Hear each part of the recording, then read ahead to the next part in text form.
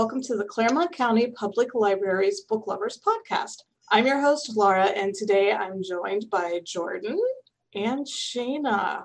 Remember that show notes with links to all of the titles we talk about is available at claremontlibrary.org. So, Jordan, since you're a resident horror fan, do you want to go first? Sure. Go ahead and jump in it. I actually have the book with me right here. Ooh. So this one is pretty new. The one I'll be talking about first is called The Mary Shelley Club by Goldie Moldavsky. And I was really drawn to this book because the description talked about like horror films and horror film fans and stuff like that. So I really connected with that personally. But I have the synopsis right here. So, new girl Rachel Chavez is eager to make a fresh start at Manchester, but as one of the few scholarship kids, Rachel struggles to fit in. And when she gets caught up in a prank gone awry, she ends up with more enemies than friends. To her surprise, however, the prank attracts the attention of the Mary Shelley Club, a secret club of students with one objective: come up with the scariest prank to orchestrate real fear.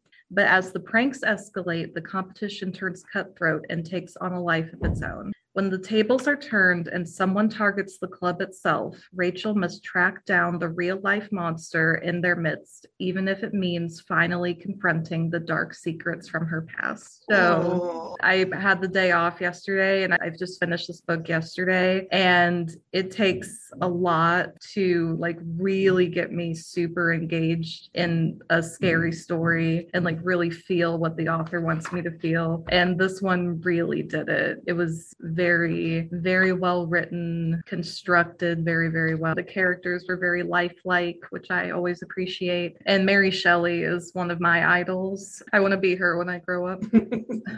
So the title attracted me right away. And then just the characters in the club, like, oh, I love these things and I have no one else to talk about with them. And I'm like, that's me. I love it so much. And it usually just freaks everyone out. Who doesn't love a good secret society, especially if it involves scary, because that never goes wrong. Yeah, it was a really fun read. Most of it takes place around Halloween, so this is definitely a great Halloween read. Good. All right, Shayna, you ready to dive in? Got your spooky book? I am. So this one, it's spooky to me. It's more of like a psychological thriller mystery. And what really drew me into it is because it has a character who has multiple personality disorder. So it's really good. Here's the summary. Grace never dreamt she'd visit her teenage daughter, Penny, in the locked ward of a decaying state psychiatric hospital, charged with the murder of a stranger. There was not much question of her daughter's guilt. Police had her fingerprints on the murder weapon and the victim's blood on her body and clothes, but they didn't have a motive. None of this was conceivable the day Penny came into Grace's life. Then it seemed like a miracle. Penny was found abandoned with a mysterious past, and it felt like fate brought Penny to her and her husband, Arthur. But as Penny grew, her actions grew more disturbing and different personalities emerged. Arthur and Grace took Penny to different psychiatrists, many of whom believed that she was just putting on a show to help manage her trauma. But Grace didn't buy it. The personas were too real, too consistent. It had to be a severe multiple personality disorder. Penny's doctor, a determined psychiatrist, discovers a new personality inside of Penny, a young girl named Abigail. Is this the nameless girl who was abandoned in the park years ago? Her doctor thinks Abigail is the key to Penny's past and to the murder. But as they dig deeper, they uncover dark and shocking secrets. That sounds good and twisty. It was very good and twisty. And I mean, it just has all the good components of a good, like, thrilling book. So you've got brutal murder, a mental hospital theme, unreliable characters. It was very good at making you question your own reality, which to me is scary, just as you go through the story with the characters. And a lot of the story takes place in the psychiatric hospital, which is an intense setting for a story, I think. And this particular hospital houses mentally ill people who are dangerous to themselves and to others. So Penny, one of the characters, she is caught at a murder scene, and it looks as if she killed the person. I mean, there's no question about it. she did it, but she has 3 or 4 different personas that they know of. And so when they find her, she's saying, my name is Emily. They're like, who's Emily? Your license says your name is Penny, you know? So, and the mom knows. She's like, oh gosh. And Emily is the one that is like the most aggressive, the most disturbed persona. So it was really good. It definitely spooked me out. Yeah, I love a good scary kid storyline. Yeah. Those are usually really effective. All right, Jordan. I know you have to have another one. Share it with us. So the next one I have is called House of Hollow by Crystal Sutherland. It's also a fairly new book. So the synopsis here, Iris has spent most of her teenage years trying to avoid the weirdness that sticks to her like tar. But when her eldest sister, Gray, goes missing under suspicious circumstances, Iris learns just how weird her life can get. Horned men start shadowing. Corpse falls out of her sister's ceiling, and ugly, impossible memories start to twist their way to the forefront of her mind. As Iris retraces Gray's last known steps and follows the increasingly bizarre trail of breadcrumbs she left behind, it becomes apparent that the only way to save her sister is to decipher the mystery of what happened to them as children. The closer Iris gets to the truth, the closer she comes to understanding that the answer is dark and dangerous, and that Gray has been keeping a terrible secret from her for years. More terrible secrets. You'll have to read it. It sounds really good. And this is another thing about this book. I did not know what was going on. Like, I thought I was figuring it out every chapter. I was like, oh, okay, I see what's happening here. And then something else would be thrown in, like, oh, never mind. So I had no idea what was really happening. It's one of those books you cannot put it down. It's 1 o'clock in the morning. You have to keep going. I love those. Your eyes are heavy. You're like, no, I can do it. I need to go. That was so good. And even at the end, like when you think it's all resolved, there's still more.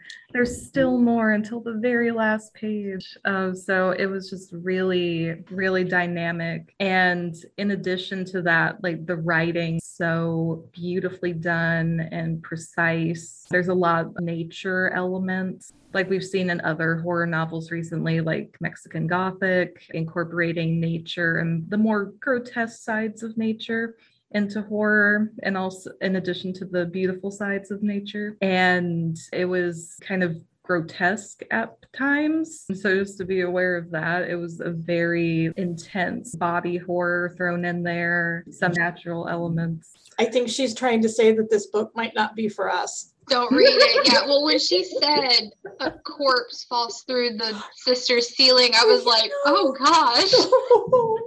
I would leave.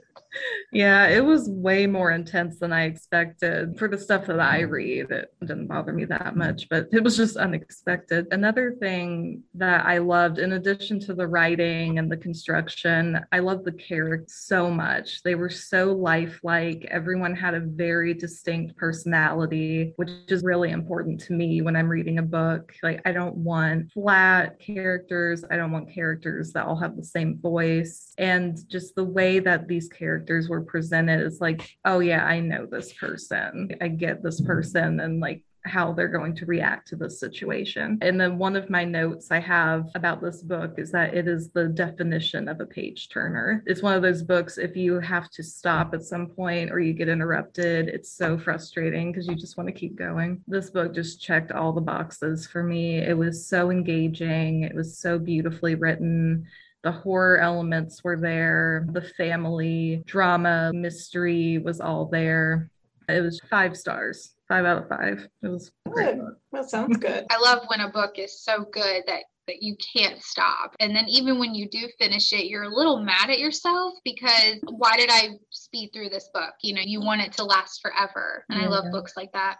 You got another one for us? I do. So this one I really enjoyed. This one it's fairly new. It's Survive the Night by Riley Sager. I listened to the audiobook on this, but we do have copies in the system of the book. So the audio though, I highly recommend because the narrator does a really good job of really bringing you into the main character whose name is Charlie. and just putting yourself in her shoes and what she experiences in the book. And it's a really interesting book because it takes place in just a mere 24 hours. So it's definitely a page turner, very fast paced thriller. I really enjoy it. Here's the summary. It's November 1991. George H.W. Bush is in the White House. Nirvana's in the tape deck, and college student Charlie Jordan is in a car with a man who might be a serial killer. Charlie meets Josh at the campus ride board where they were both looking to share the long drive home to Ohio. Both of them have good reasons for wanting to get away. For Charlie, it's guilt and grief over the recent murder of her best friend and roommate. She was the third victim of the man known as the campus killer. Charlie cannot bear to stay in her half-empty dorm room without Maddie another day, so she is heading home. Josh is heading home to help care for his sick father who recently had a stroke, or so he says. After Charlie gets into the car with Josh and they head out onto the interstate, she begins to doubt his story. There is something suspicious about Josh, and Charlie begins to suspect that he is in fact the campus killer. The night takes a sudden turn of events, and Charlie has to do everything she can to survive the night. That sounds intense. I also read this recently. I love Sager. He's fantastic. I also read this recently, and this was another one where I was up reading way too late, and then it left off on this giant cliffhanger, and I was so upset that I had to go to bed. It's definitely, like Shayna said, the very short timeline that we have in the story is like a ticking clock the whole time, and everything has to fit in that time frame, and everything's just counting down to the end. It's a fun one. That was another one I thought I had it figured out, and you don't. Yeah. The author did a fantastic job in just keeping it so suspenseful. I mean, the whole time, like you said, you're kind of on the edge of your seat, and you're in the car with Charlie and Josh, and it's at nighttime. So you got to picture it. It's 1991. So there are no cell phones to contact somebody. You know, Charlie depends on a payphone when they stop at a diner or a gas station. And of course, the first payphone they get to when she first starts having issues with Josh doesn't work. The payphone's out of order. So then she's just kind of like, well, I could ask the gas station worker if they have a phone inside, but it's not, it's not like today where it's like, oh, I have my phone, or someone has a phone in their pocket, And so that was eerie, and it's November. So it's cold, it's snowing, it's dark, and she's a weirdo and trapped in his car. And there's just so many weird things that he does. But the fun thing about this book is that Charlie, they don't really say exactly what she has. She calls them movies. So she sees movies in her mind. And so what she'll do is, let's say she's sitting there and she'll envision like a whole scene between her and someone else, or between two people. And then she'll snap back to reality, and that never happened. So it's almost like she had delusions or hallucinations, but they don't really say what she has. And she's a movie major too, like a film major. So she's really into movies. Because of her knowledge in that, she picks up on things with Josh, like, this isn't right. His story isn't adding up. He's lying to me. But then she second guesses herself because she thinks, did I just imagine that? Was that a movie in my head? Or, is he really just a normal person? So she just keeps getting back in the car with him, and you're sitting there like, no, don't do it. And then things take a turn. You think you know what's happening. You don't.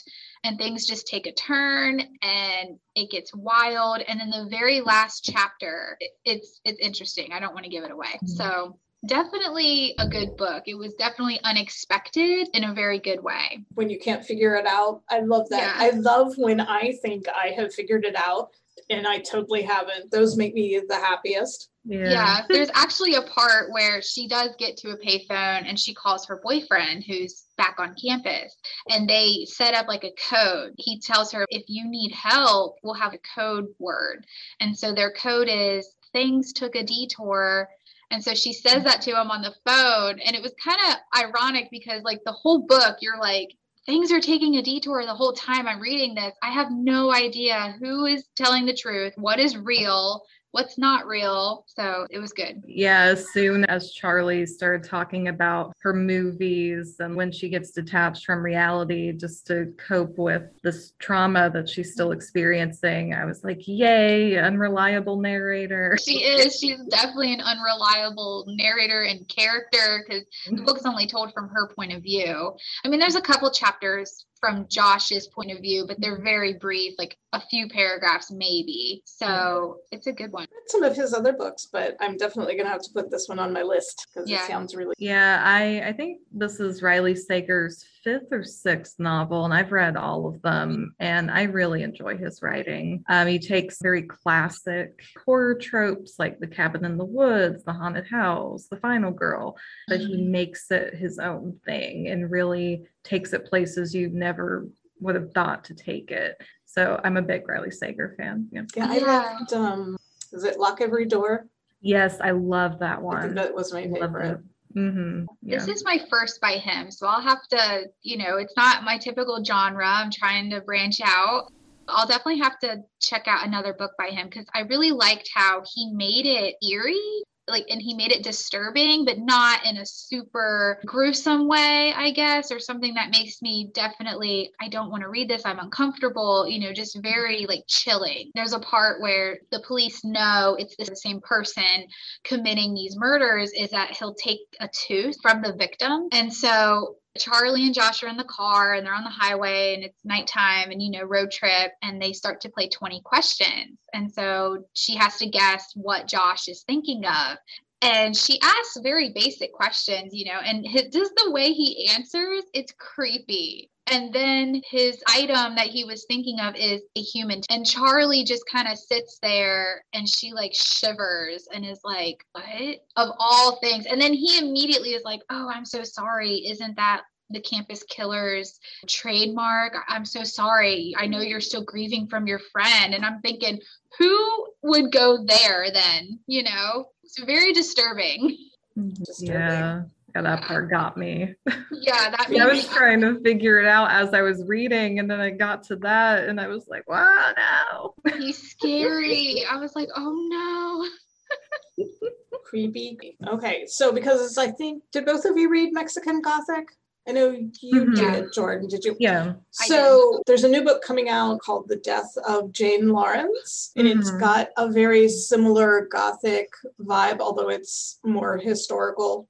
Alternate reality. Yeah. Well, it's been on my reading list for a while. I can see you absolutely loving it. Shane, I'm not sure it's going to be your cup of tea. There's a lot of body horror in it. Oh. And I'll just say that the grossness of what Sylvia Moreno Garcia did with mushrooms, expect that with eggs. With eggs? Oh. I'm not even a fan of eggs anyway. She's picking 2 of the foods. Well, one, I'm allergic to mushrooms. So I definitely don't like mushrooms, and I don't like anything fungal. And 2, eggs are just So this isn't the same author. This is an author named Caitlin Starling. Oh, okay. But it's got a very similar vibe to Mexican Gothic. But yeah, there's a part with Jane and she's eating these raw eggs. It gets worse and worse and worse. Yeah, that's all I'm going to say. I thought you meant it was by the same author, and I'm thinking, what's wrong with this woman? Why does she write about gross food? I can see you enjoying The Death of Jane Lawrence, Jordan. It seemed kind of a... Yeah, it's been on my reading list for a while, and I keep watching for it to see if it's going to pop up. Well, thank you both for some awesome, spooky, creepy book suggestions. We've got it all. We've got from suspenseful to, oh my gosh, that's awful. So that's good. A little bit of something for everybody. So thank you for joining me. Thank you to our listeners. Remember to subscribe to the podcast so that you don't miss an episode. And if you're so inclined, please hit the like button. Viewers, follow the Claremont Library YouTube channel for this and other great library content. You can find all of the books that we talked about today in our catalog or in our digital collection via the Libby, Hoopla, or Freeding apps. You'll find links to all of those in the show notes at claremontlibrary.org. Happy reading!